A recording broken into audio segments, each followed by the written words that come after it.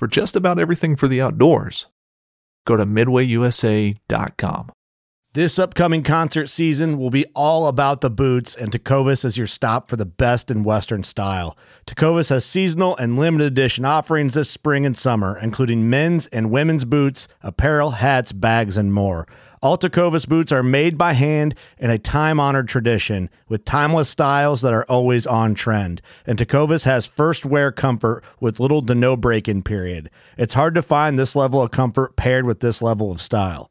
Stop by your local Tecovas store, have a complimentary drink or two, that's WCB style, and shop new styles. The smell of fresh leather and friendly staff are at your service. Many stores even have leather custom branding to make your boots truly personalized. And with regular live music and events, there's no in-store experience like it. If you can't make it into a store, just visit tecovas.com. That's TECOVAS.com. They offer free shipping on all boots, as well as free returns and exchanges, and ship right to your door. Go to tecovas.com and find your new favorite pair of boots today. Fishing like a local isn't just about catching fish. It's about connecting with the environment and the people who call it home. It's about hearing the stories and traditions that have been passed down for generations and sharing unforgettable moments with the people you meet along the way. Fishing like a local is having an experience that stays with you forever. And with Fishing Booker, you can experience it too, no matter where you are. Discover your next adventure on Fishing Booker.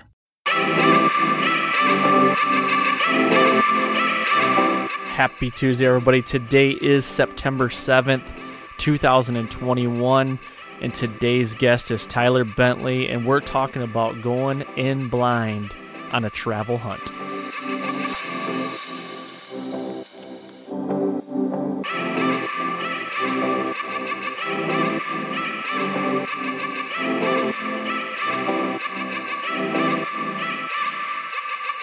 All right. Welcome back to the Fall Podcast. I am your host, Aaron Blasey, and today's episode is 177.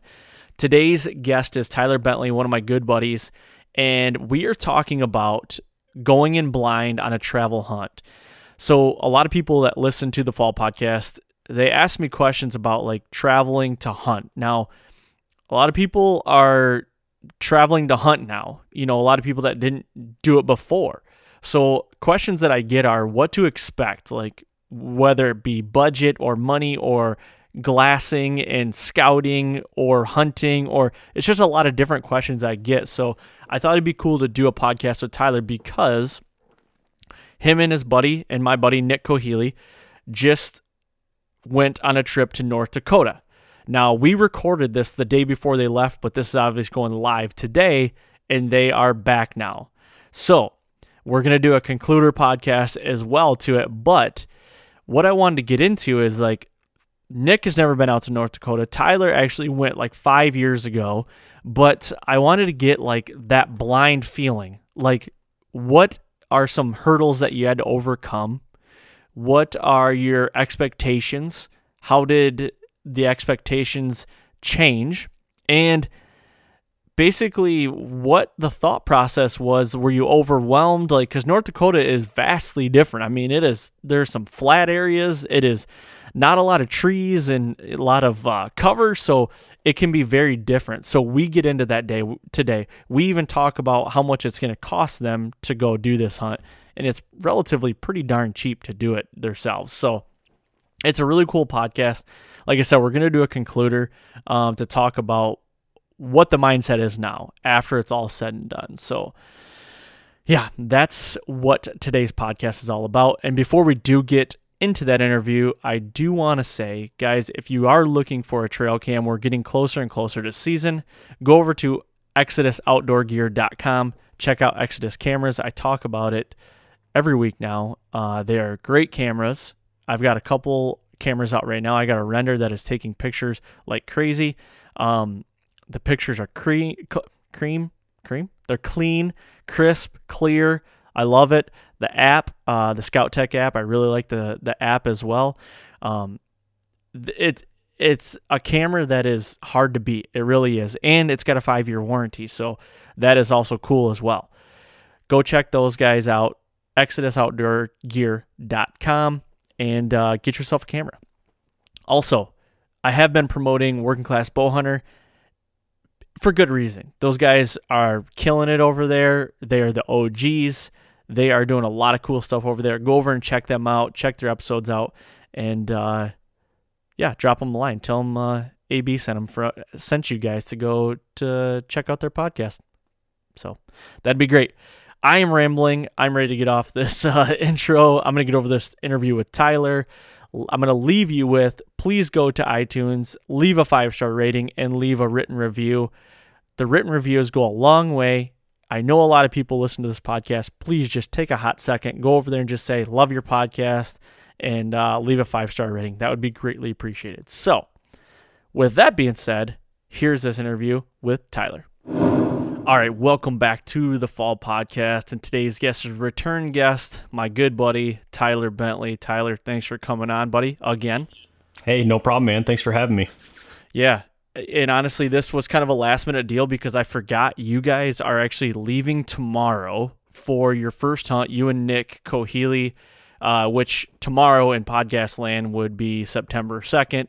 But when everybody listens to this, you guys have probably already been tagged out for a couple days, and you're probably on your way back from North Dakota. But I wanted to get on here with you before you leave because I think the situation you guys are going to is really cool, and I think a lot of people listening to this would really benefit from it because you guys are going to North Dakota basically blind. And we'll get into the backstory on all this stuff here in a minute, but you know, a lot of people are traveling to hunt now, and you guys are going to North Dakota early season, hoping to find a velvet deer, but not really, like, I don't think it's that big of a deal if you don't get one, but, like, you guys got permission, you went out there once, put some cameras out, and now it's, like, go time. So you have some intel, but very little, and I think it's a scenario that a lot of people are in. So I guess first and foremost, let's get into, like, how this whole trip came about. Like, how did you find land in North Dakota? Like, how did it all start, basically? Yeah, for sure, man. My buddy Nick Kohili, he's part of the Rise Hunt with me. He actually has a buddy who lived in Michigan and moved to North Dakota about 4 years ago. So he moved out there, and the reason he moved out there was, I think, work, but he's a waterfowl hunter, and you know, North Dakota is insane for waterfowl. There's more birds than there is deer. At least it seems that way anyways. But Nick was supposed to go to Wyoming. He was putting points in for Wyoming this year, and he didn't draw. So he called me. He's like, man, we need to do an early season hunt. You know, I'd like to be somewhere September 1st. You know, we're looking at all the states that are, you know, early season. And he goes, well, I got my buddy Austin that moved to North Dakota. I wonder if we could, you know, potentially go out to North Dakota and hunt early season. So he gave him a ring, gave him a call, and talked to him. And he's like, yeah, man, I killed a buck the first year I moved out here 4 years ago. And we're like, man, maybe this could work. So we got to talking. It all just started with a conversation because we wanted to go, you know, out west to do some deer hunting early season. So that's kind of where it all started anyways. So what preconceived information did he give you guys? Like, oh, yeah, the bucks are great out here. Or, you know, was it any of that, or was it nothing? Just like, okay, we got a spot. Let's go check it out. Was it kind of that sort of deal? It was. He's like, yeah, we might have to do some work and, you know, put some cameras out or, you know, some bait piles, something to try to locate this deer. He's like, it's endless amounts of land. Anybody who knows anything about North Dakota, there's no trees. I mean, hardly any trees. It's just big cattail sloughs, just wide open plains. I mean, it is remote as remote gets. But as far as, you know, him saying what's here, he's like, I really don't know. I killed the deer the first year I was here, but he's like, if you guys both want to come out here, we're definitely going to have to put some boots on the ground and figure some stuff out. So from doing some of your research before you went out, or, you know, just trying to figure out what North Dakota's like, and you did go to North Dakota in the past, right, with a buddy that you were just filming them. So, like, knowing that stuff, like, how is the hunting in North Dakota? Like, what was your mindset of, like, how are we going to get this done? Because it's obviously vastly different from what we're used to, like, in the Midwest. It is, man. It's totally different type of hunting, and I'm definitely not an expert at hunting big land.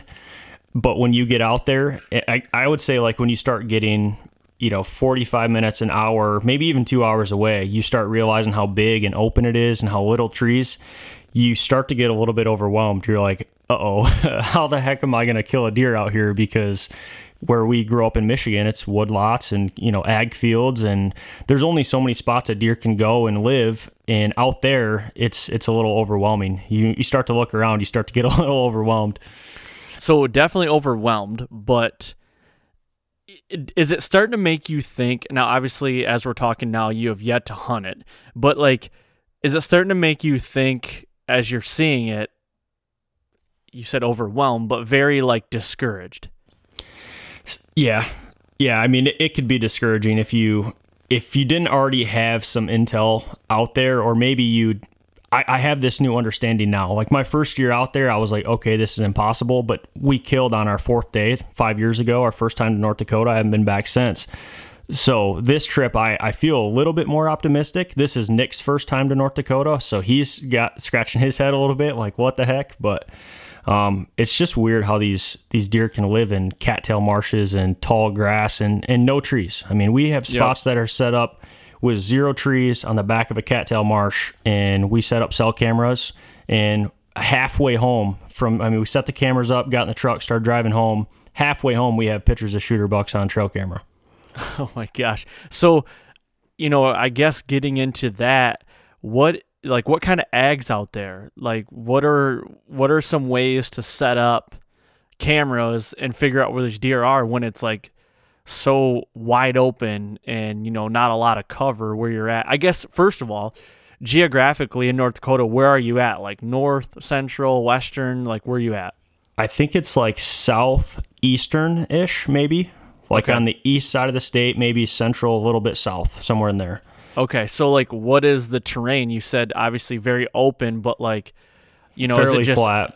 Really flat, not a lot of hills? There are some gradual hills, but they're so long. I mean, it's like a mile. You can see the elevation change. Like watching the sunsets out there, dude, you can watch the sun just get eaten right up by the landscape. You can see the curvature of the earth. It's just weird looking. Yep. So you can like watch your dog run away for a day and then stand at a beer can and watch him run for 2. That's right. That's exactly right. So going out there, I mean, what was your plan? Like you said, you mentioned bait. You can bait out there then? Like, is that a good way to get inventory and figure out what the heck are there? It is. So like my first trip out there, 5 years ago, we went to North Dakota completely blind. We showed up and we're like, we're scratching our heads. How the heck are we going to get deer on camera? So we were like, let's put some bait piles out, I guess, maybe not even so much so to hunt over, but more or less to try to like get some intel. And that worked. But the problem there is, okay, season started. You want to be hunting, not putting out bait piles and putting cameras out and waiting when time is limited. So right. I kind of told that to Nick, and Nick's buddy Austin told that to Nick also. We're all kind of on the same page, like, hey, this is going to suck, but maybe we should do 2 trips to North Dakota. It's 16 hours one way from where we live in Michigan, but maybe we should do a trip a week and a half to 2 weeks prior to our hunting trip. Go out there, set cameras, set our stands, put some corn piles out. Like I said, not so much to hunt over, but more or less just to try to get some inventory. And that's kind of what we did. So we went out there a couple weeks ago, set our stands up, set some blinds up, set trail cameras. A few of them are cell cameras, a few of them are not.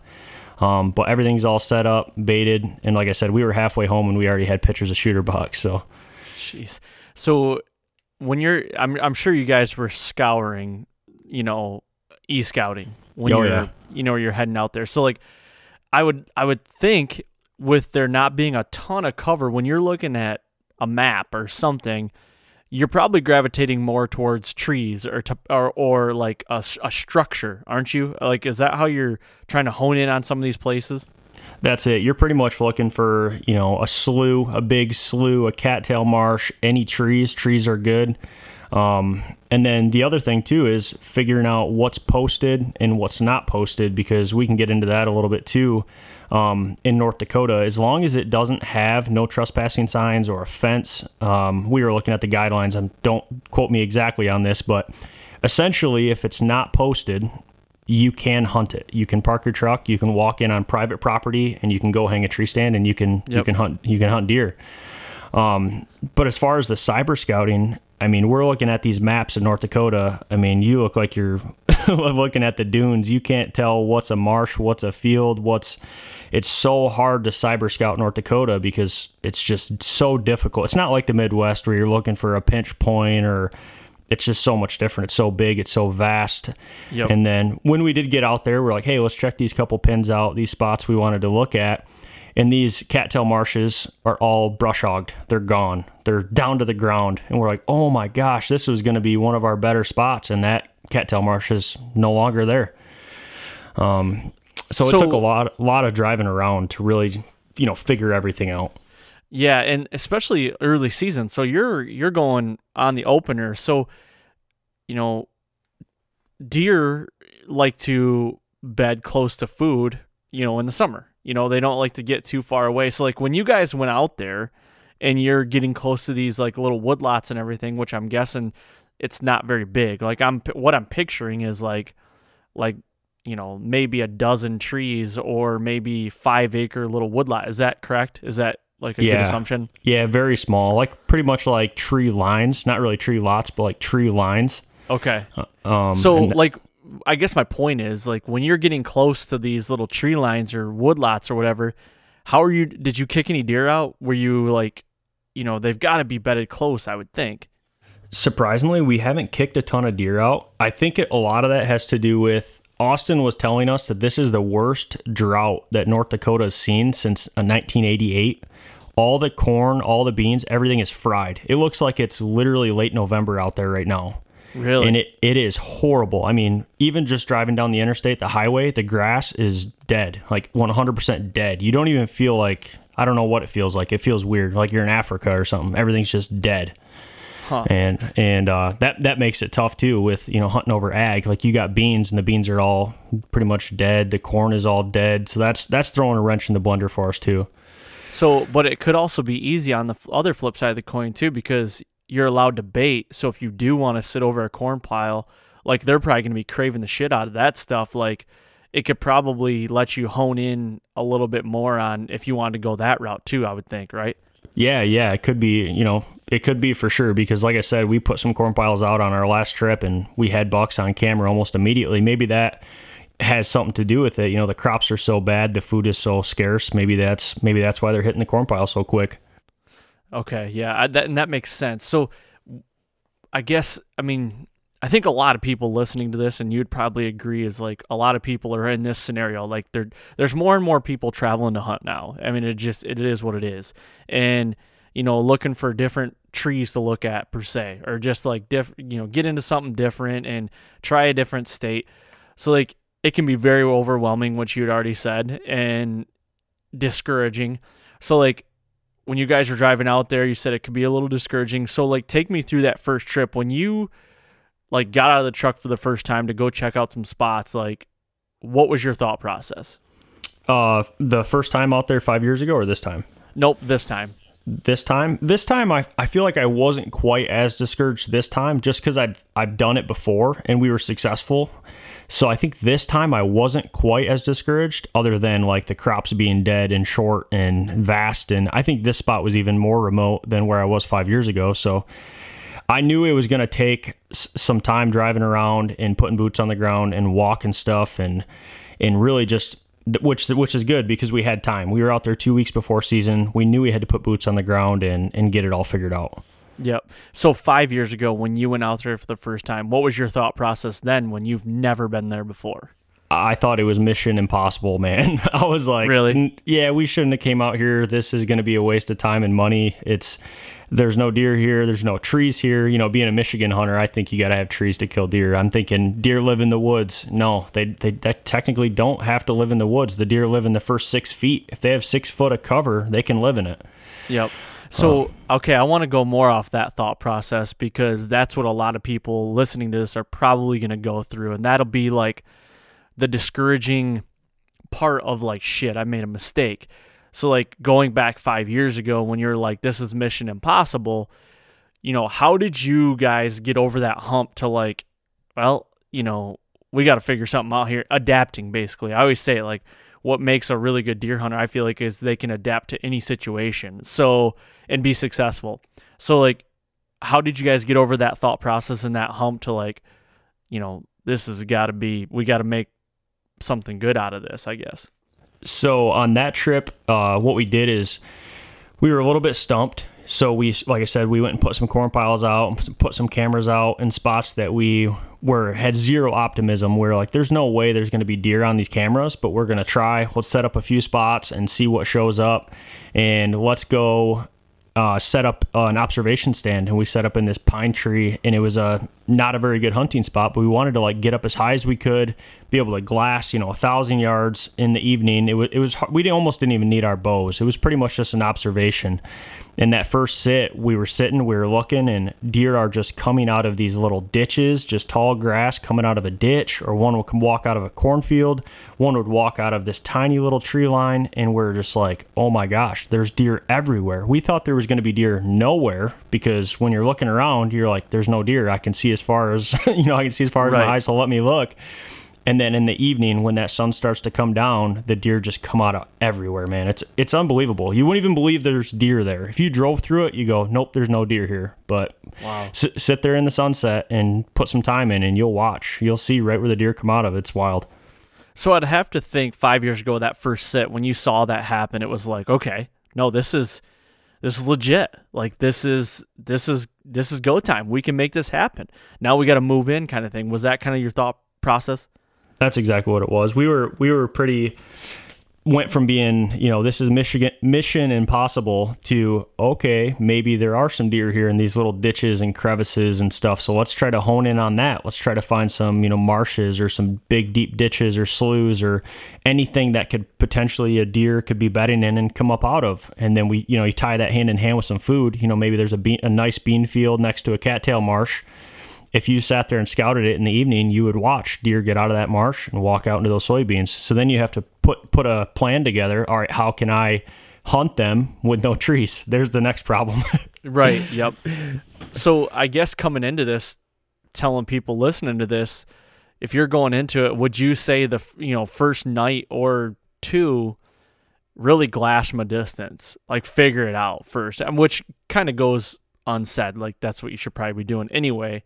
But especially if you don't really know, like always kind of, I say, err on the side of caution, stay back a little bit, figure it out, then move in. So would you agree with that? Like, don't go in guns a-blazing. Like, maybe cast a net with your cameras, like you said. And if you can bait, do that just to kind of, you got more eyes essentially, in the working at once than you might only have with yourself. So is that what you would say? Like, just get in there, cast the net first, and see what happens? Exactly, man. Like, scouting in Michigan is good. Depending on where you live in Michigan, it's there's so many thickets and there's houses and you can only scout so much from the truck here, in my opinion. But when you're in North Dakota and you can see, like you said, your dog run away for 2 days, you can scout from the road and you can see so much stuff. I mean, you hardly need to hang an observation stand. On this last trip, we were just out there 2 weeks ago. We drove through the night, got there super late, crashed in the house for a couple hours. I woke up and Nick's already gone. I'm like, where the heck did Nick go? It's 6 a.m. or something. And he jumped in the truck and went, and he was already out looking for deer. And he just drove the truck to the top of the highest hill he could find and got out of the truck with his spotting scope and sat on top of the hill. And he came back an hour later and he's like, yeah, I saw a bunch of good bucks, like shooter bucks, from the top of this hill with my spotting scope. I'm like, no way, dude. We've been here 2 hours. You've already seen, like, how the heck? Just scouting goes so far. I mean, scouting is huge. I'm sure we could beat that dead horse forever. But when you get into that big terrain, I think scouting is the most important thing you could do.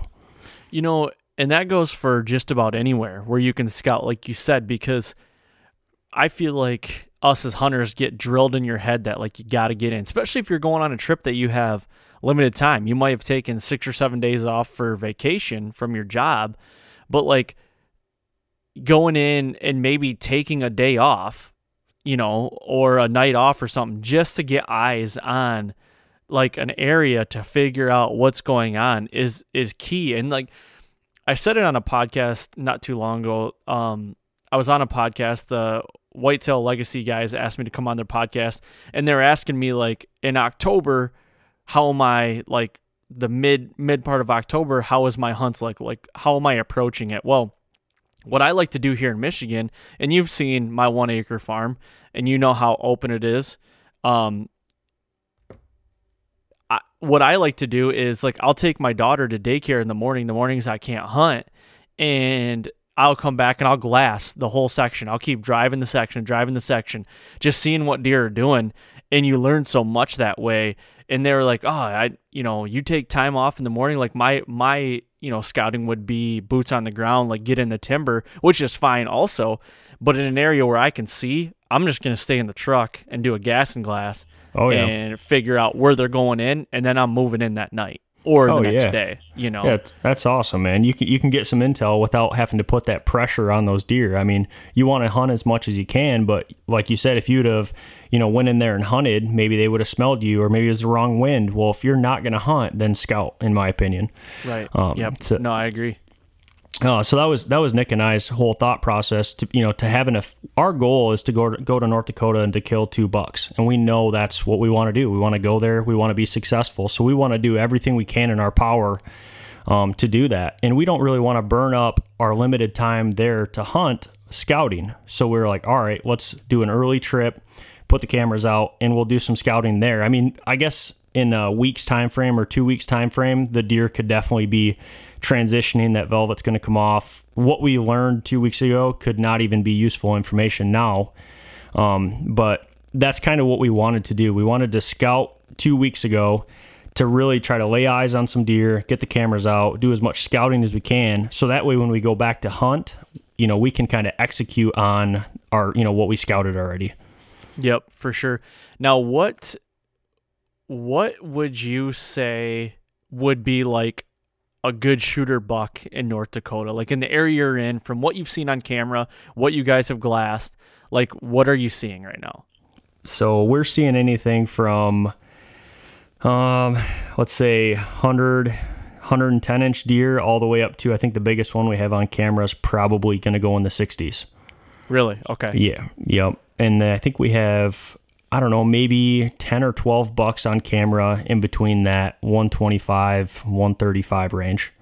Okay. So it's a lot. I mean, it's just about like you go anywhere, you're going to get those Pope and Youngers, those 130s to 140s. There's probably going to be a plentiful amount of those, but then you're going to get the couple gaggers, right.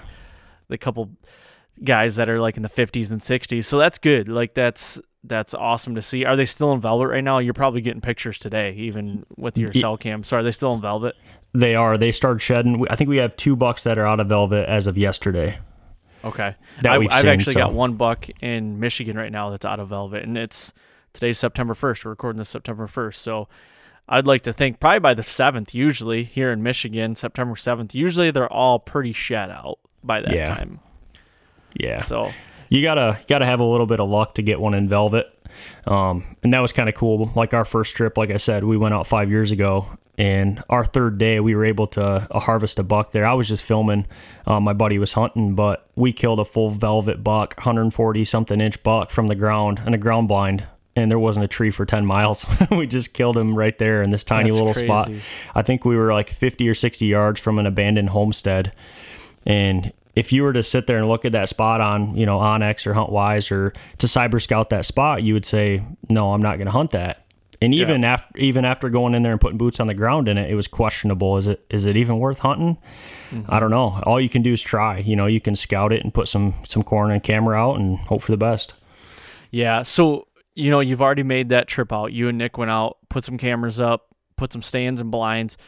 Going back, you're going to be leaving tomorrow, Thursday. So is Friday the opener? It is Friday, yep. Okay, so Friday, if you're going to get time, to get there Friday for an evening sit, like what's your plan after saying, if you're going, do some scouting. We've been talking about scouting. You've scouted a little bit already. Like what's your plan for Friday? Are you getting right in a stand or are you going to sit back? Like what's your thought process right now? I think Friday we're going to try to jump in a stand, as it's going to be, it looks like the coldest day for our entire trip. There's a smaller cold front, more of just like a weather front coming through. There's a lot of rain that's supposed to hit tomorrow. So we're actually going to be traveling right into that rain. It would have been nice if that would have happened, one day later, but it is what it is. At least the temperature is going to come down when Friday. I think it's going to be like in the low 70s, 71 or 72 is the high for opening day. So it's kind of like, ooh, you don't want to burn that day scouting because that's one of your coolest days. So we're probably going to look at our cell camera data and kind of just figure out, okay, which stand or which blind set for what wind and which one has what buck showing up. And I don't know if we're going to draw straws or flip a coin or whatever, but we're just going to use all of that data together as a big whole and kind of just make an educated decision where we're going to hunt. Okay. So is your plan to film each other or self-film and both kind of go separate ways? So I think because we only have a week, this trip that we're going out for is like 7, 8. Nick's like, I could go 9, maybe 10 days at the absolute most, but we're going to try to do this in like 7, 8 days is our goal. So time is kind of short. Obviously it's nice to hunt together with a camera guy because that's nice, but we want to kill deer. So we're going to spread out and we're going to self film all of our stuff. Being in a ground blind with a corn pile out in front of you, there's not a lot of filming that's going on. You got your shit on a tripod, it's aiming at the corn pile. You don't really have much to film anyway, so. Yep. So what's your thought process about hunting over bait? I mean, a lot of people I feel like it's kind of a love-hate kind of deal. Either you really enjoy it, you like seeing the deer, feels like you get a better opportunity sometimes. Other people are just hate it. It's not hunting, it's shooting fish in a barrel. Like, where are you at with that? I'm 50-50, I would say. I mean, I think early season is a lot like late season, and that's the easiest way to like get down on a pattern of a deer. And another reason that I'm going to use that to my advantage is A, it's legal, and B, I'm 16 hours from home. So then you got a lot of money wrapped up too. Yeah, we're spending a lot of money in gas and a tag and everything that we got to do to get out there. And we're doing it on a budget, but we're still spending a good amount of money. So I'm 50-50 on the bait thing, but I'd like to see somebody 16 hours away go out to North Dakota and kill one without any bait. That I don't even know if that. I mean, early, I'm sure early season that would be tough. I mean, maybe if you had some good crops and you knew where the deer were bedding and eating, and you could set up between them without a bait pile or something. I guess I'm not that experienced yet. I could see myself, 4 or 5 years down the road of doing this trip every year, saying, okay, I don't need a bait pile. I could really just hunt them in their own movement, I suppose. But yep. Do you guys have any access to water? Because like you said, drought. Is there like water tanks out in fields and stuff like that? Is that an option? Yeah, man, North Dakota is full of water. I mean, which a lot of it is dried up now with the drought they got going on, but there is a lot of water. I don't know if I've ever seen so much water in one place in my life. I mean, you can almost like throw a rock. We live in Michigan, so what's this? Even Michigan, more. At any given time in Michigan, you're 6 miles from a body of water. Dude, I think I can throw a rock to the next pond and then go to that pond and throw a rock to the next pond. Really? Yeah, it is waterfall like capital of the world. I mean, there's just ducks and geese slamming in puddles and ditches everywhere. There's so much water. I mean, it's a drought, but there is just water everywhere. Yep. So that would definitely be an option though too, right? Oh yeah. Yep. So, man, I my head's going all over right now for like, what this trip's going to. I've already penciled my trip in with you guys next year because you guys didn't invite me this year. So, but I did have to decline, before you guys even invited me because I am building a house. So it is out of the cards this year. But next year, if all goes well, I'm going next year. I want to be in on that trip. So let's do it, man. We're going to have a blast. I'm inviting myself. Yeah, you're welcome to go with us for sure. So, you guys are heading out, and what is going to be your criteria for a buck? Like, what has it got to be for you to kill it? Like, what are we talking? Size-wise, age? Like, what are we thinking? A little bit of both. I don't want to kill an immature deer. Obviously I'd like to kill something that's good, but I also have realistic standards. Again, I'm 16 hours away from home, and I'm doing everything I can to get one in front of me.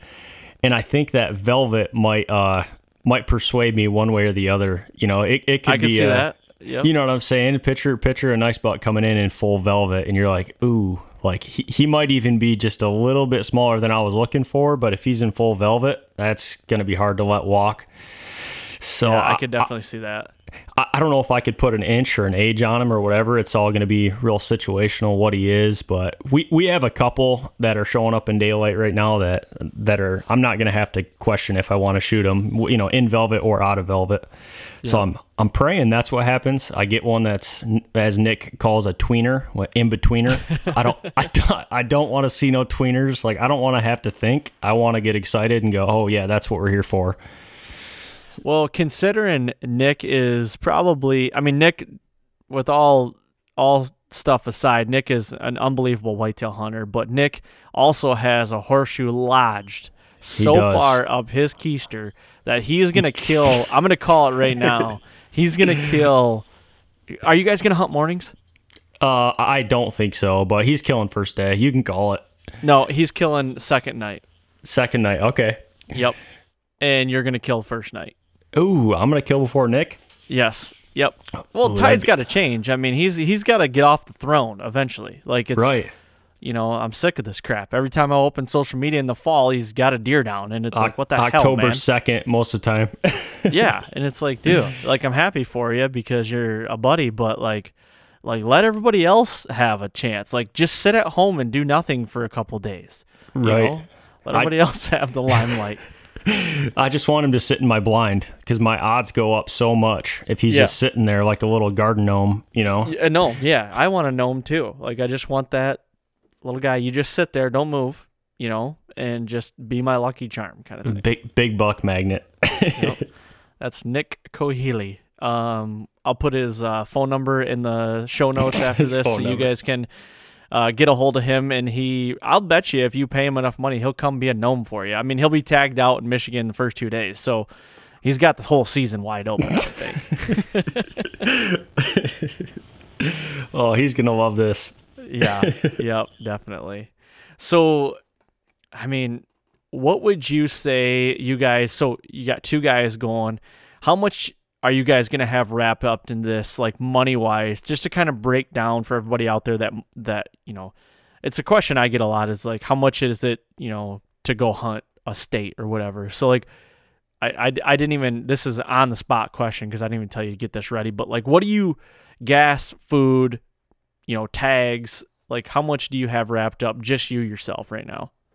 I'm trying to do this trip for like $1,000, which is pretty insane to think about doing an out west trip, 16 hours away with the tag, gas, groceries, all. I'm trying to, like I said, $1,000 budget for myself. And that's actually with 2 trips. That's with going out there. That's with, buying corn. That's with everything that we've bought. I don't want to spend over $1,000 because I got money that I'm saving for the fall and the rut trips and, vacation time, all that stuff that you're saving for in the fall. You don't want to burn it all up in September and then not be able to travel in October. So, right. But I want to say, my truck was getting like 650 or 700 miles of the tank, which it's a newer diesel, but I was filling up in Michigan. I think we did one fill up, like halfway there, whatever it was. And then, halfway back, filled up again. Like, I think I got out there for like $150. That's pretty damn good with gas prices like now. Thanks, Joe Biden. Yeah. So that'll be the cool thing about next year. If you do decide to go with us, if you're serious about that, more people you put in your truck, cheaper it gets because now you're splitting gas 3 ways. Yep. No, I am serious about next year. As long as I'm not on another trip, I'm serious. I'm going. So nice. Yeah, dude, for sure. That's like, if I were to do this by myself, this trip would cost me $500 more. Exactly. Yep. You just break down the cost a little bit more. If you have more guys. But I want to say the tag, I haven't even bought my tag out there yet, but I want to say it's like a 270 or 280 or something. What do you get with that tag? I want to say it's one either sex tag. I could be wrong. Okay. Gotcha. But I've heard it's a pain in the ass to get a rifle tag out there. I guess somebody was telling me that it takes like 8 years to get a rifle tag for a resident in North Dakota, really? Which I could have heard that wrong, but he was like, yeah, he just got a rifle tag, took him this long. I was like, what the heck, as a resident? Something else that's interesting, off topic, I'm kind of transitioning a little hard, but when we were out there, we were driving around. Every deer that we seen driving was running. I mean, these are the most skittish deer I've ever seen in my entire life. Really? And I've never seen deer that skittish. I mean, from the Midwest to Michigan to anywhere. I mean, if you could see a deer, I don't care if it was 600 yards away, If it seen the truck, it was running, like dead sprint. I wonder if they have like a lot of poaching problems. I don't know if it's poaching. I just think North Dakota is so big in the rifle hunters, and I don't know if they shoot them out of the truck or what they're doing. I have no idea, but I've never seen deer so skittish, and I guess it's everywhere in North Dakota is what I heard. What are you seeing on cameras? Like when they're coming into a corn pile, are they acting kind of skittish as well, you think? No, not too bad, actually. It seems like they're just coming in and chowing down just like a normal buck would at a corn. I mean, almost like more comfortable than you would suspect. Mm-hmm. So that's pretty interesting as well. But I think a lot of that is, I don't think there's a lot of bow hunters out there. These deer probably aren't seeing bow hunting pressure. Right. When we went out 5 years ago, like I told you about, we talked to a farmer down there, and we said, yeah, we're hunting. He said, oh, season don't open for another month. And we said, no, we're bow hunting. And this dude was knee slapping. He's like, you think you're going to kill a deer from the ground? You know, you're so funny. He's smacking his knee, and we're like, 3 days later, he pulling his driveway with a 140-inch velvet buck. He's like, holy shit. He's calling all of his friends, come look at these Michigan boys. They just killed a big-ass buck. Like, he was like, holy shit. Even a local didn't even know that could be done in a way. So that's how much, that's how little of bow hunting pressure those velvet bucks and early season bucks are getting. That's crazy, man. So when you were there 5 years ago, did you see any other hunters? No, I didn't see any hunters. I didn't see a single hunter. Yeah, and it's you'd think you would, because with all the land out there that's not posted, and that being the only state, that if it's not posted, you can hunt it, basically. You'd think you'd see some hunters around me, and it's like essentially a lot of public land. So that's kind of crazy you didn't see anybody else. But the land that you guys are hunting, is it all posted? Because it's all private, right? Yeah, it is all private. So it's kind of a unique situation. The one cool thing about Nick's buddy Austin being out there is he did a little bit of, scouting for us, like scouted out some property that would be good. And also, like I said, he's a waterfowl hunter. So he's trying to essentially lock down these non-posted farms for himself to waterfowl hunt as well.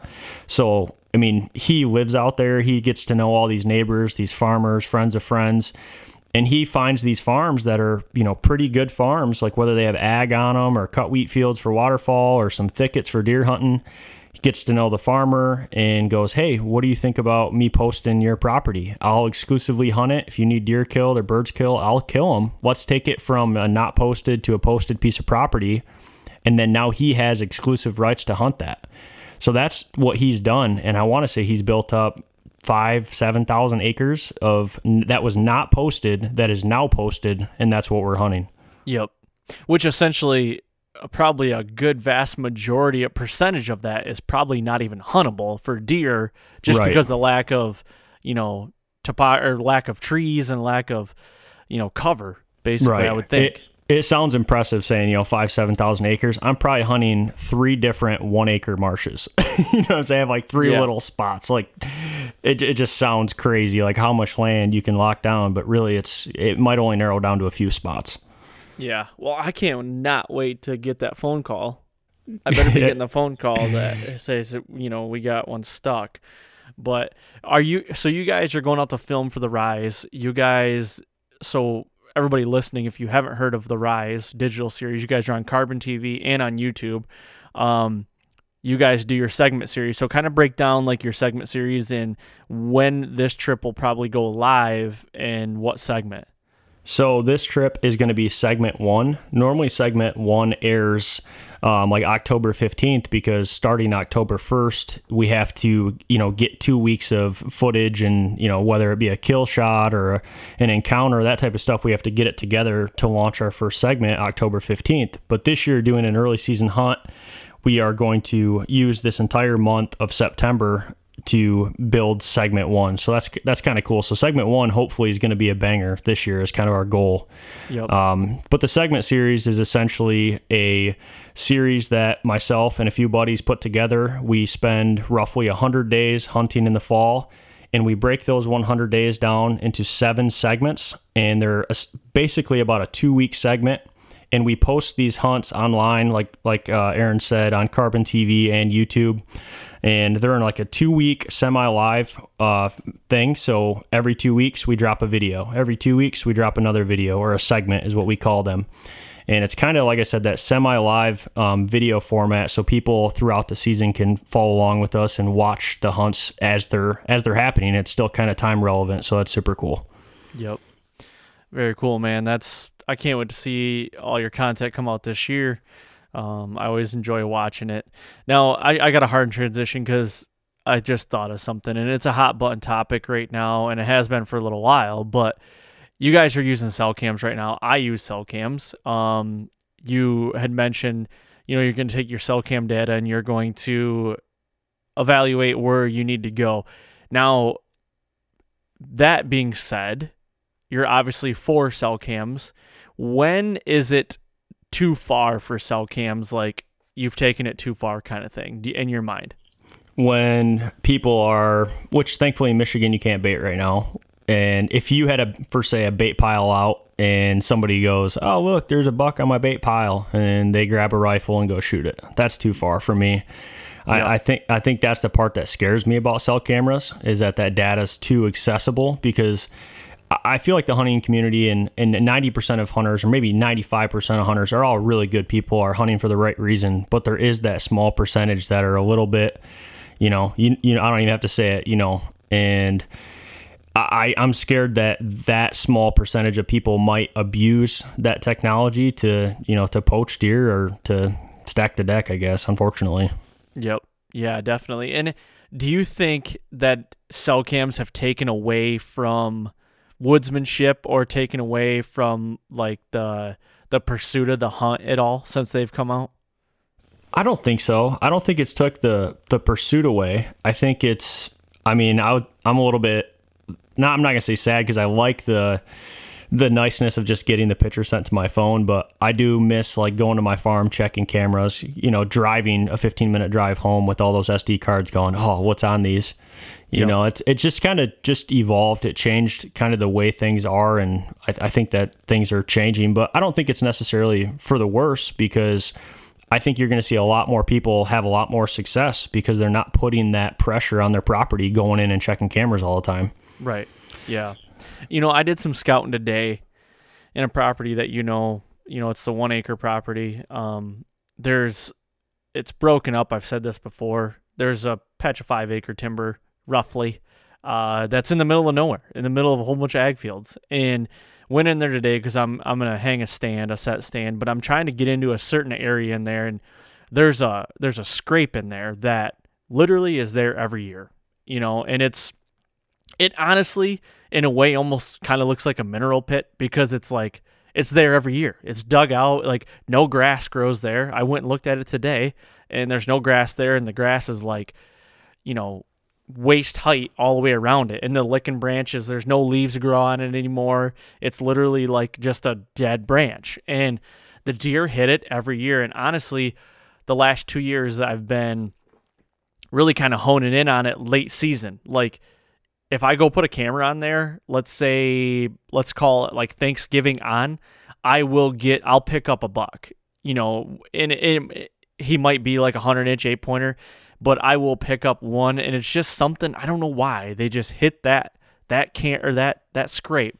So I'm trying to figure out a way to hunt it and get a stand in there. But in this instance with cell cams, it's 5 acres or less, and when you walk in there, you're blowing everything out when you go in there. You know what I mean? So and I guess one of the pros to this is that the scrape is kind of on the south end of it a little ways. You're only going into the timber probably 50 yards to get to a stand, but in that instance, I'm looking to put a cell cam over that scrape, and I'm starting to try to learn more like when deer are starting to hit scrapes more like early on. Like, is the light bulb coming on and they're hitting scrapes October 5th? Is it September 20th?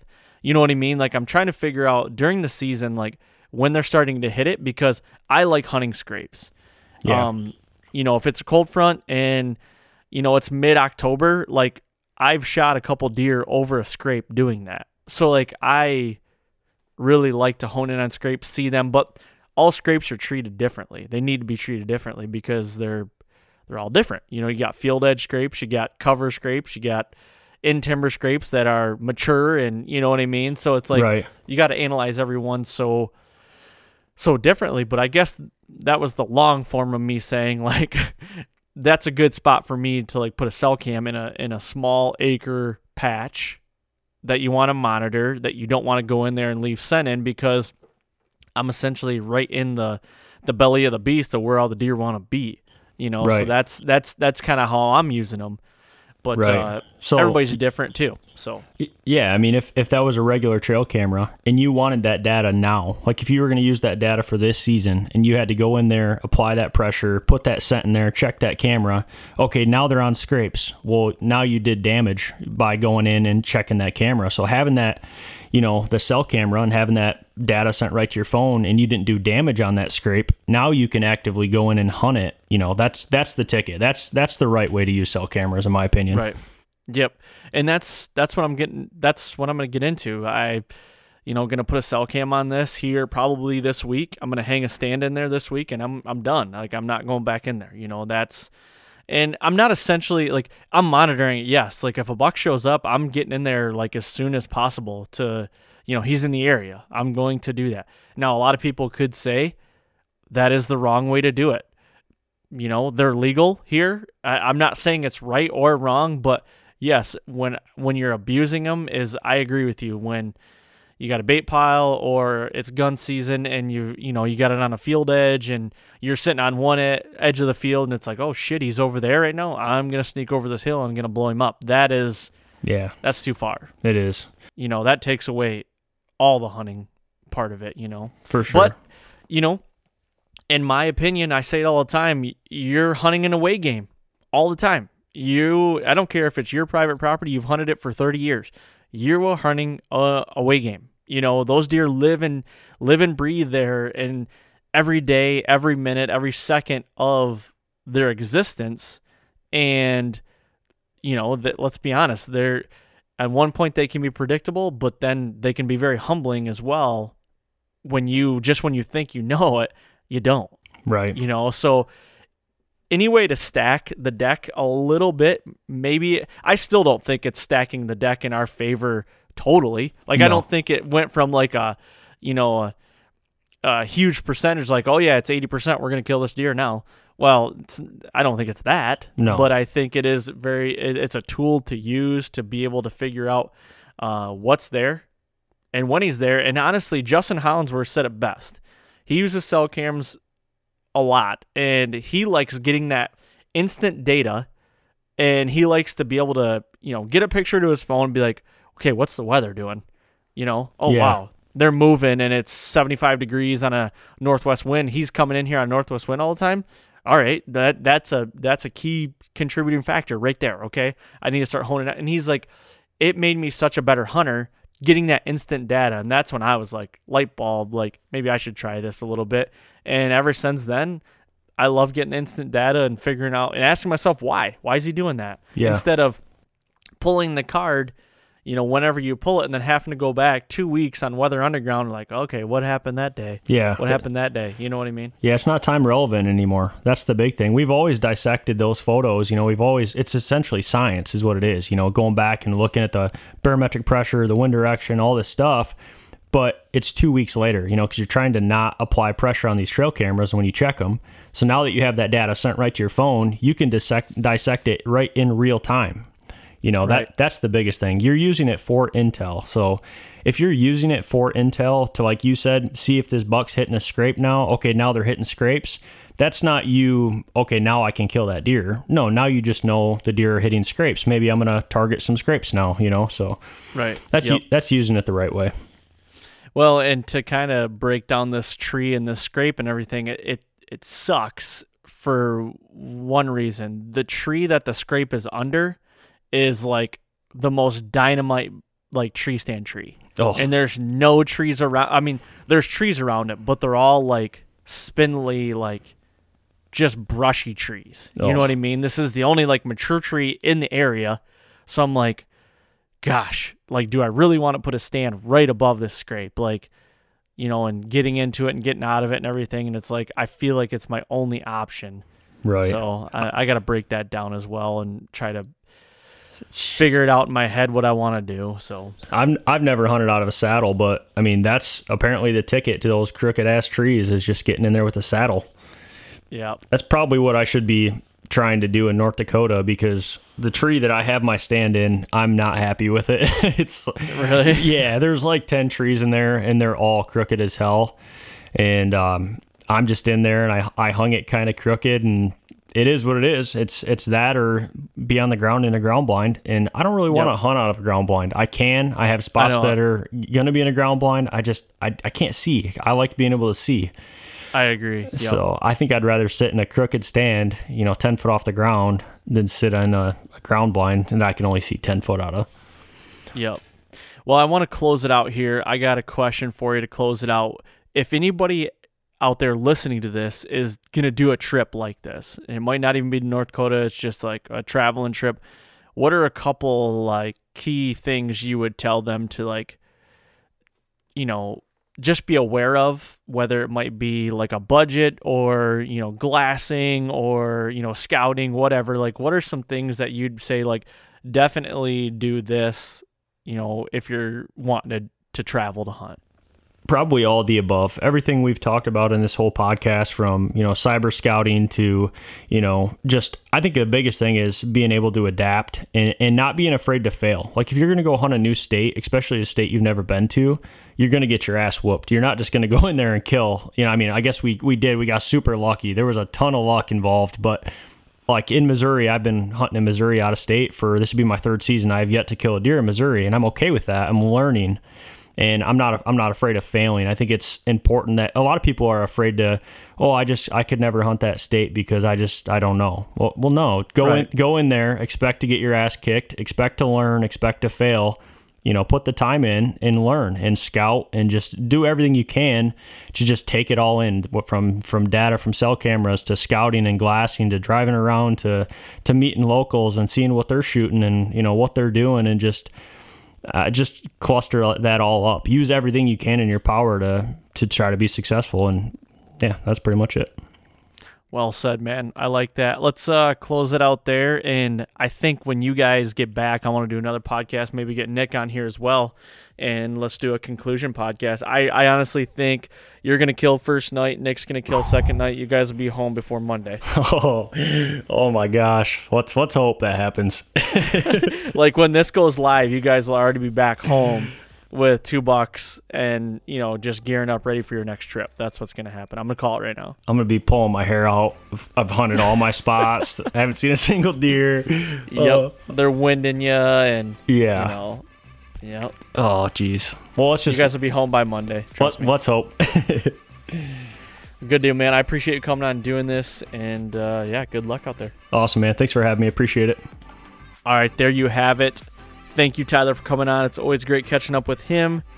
And like I said, we are going to come up with a concluder podcast here and I think we're going to try to get Nick on as well. I'd like to get Nick and Tyler on just to get both their point of views on how their trips unfolded. So that'll be cool as well. So with that being said, go over to iTunes, leave a 5-star rating, leave a review. It is greatly appreciated. Thank you so much for all the support and all the downloads. Last month, August, was a huge month. Thank you guys very much. Good luck this fall. And don't forget, we'll be right here next week on the Fall Podcast.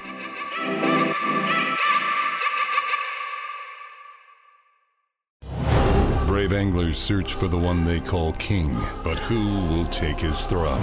Tune in to Waypoint TV's Battle for Silver, Saturday, May 18th from 12 to 6 p.m. Eastern. Presented by Abyss Battery. Waypoint TV.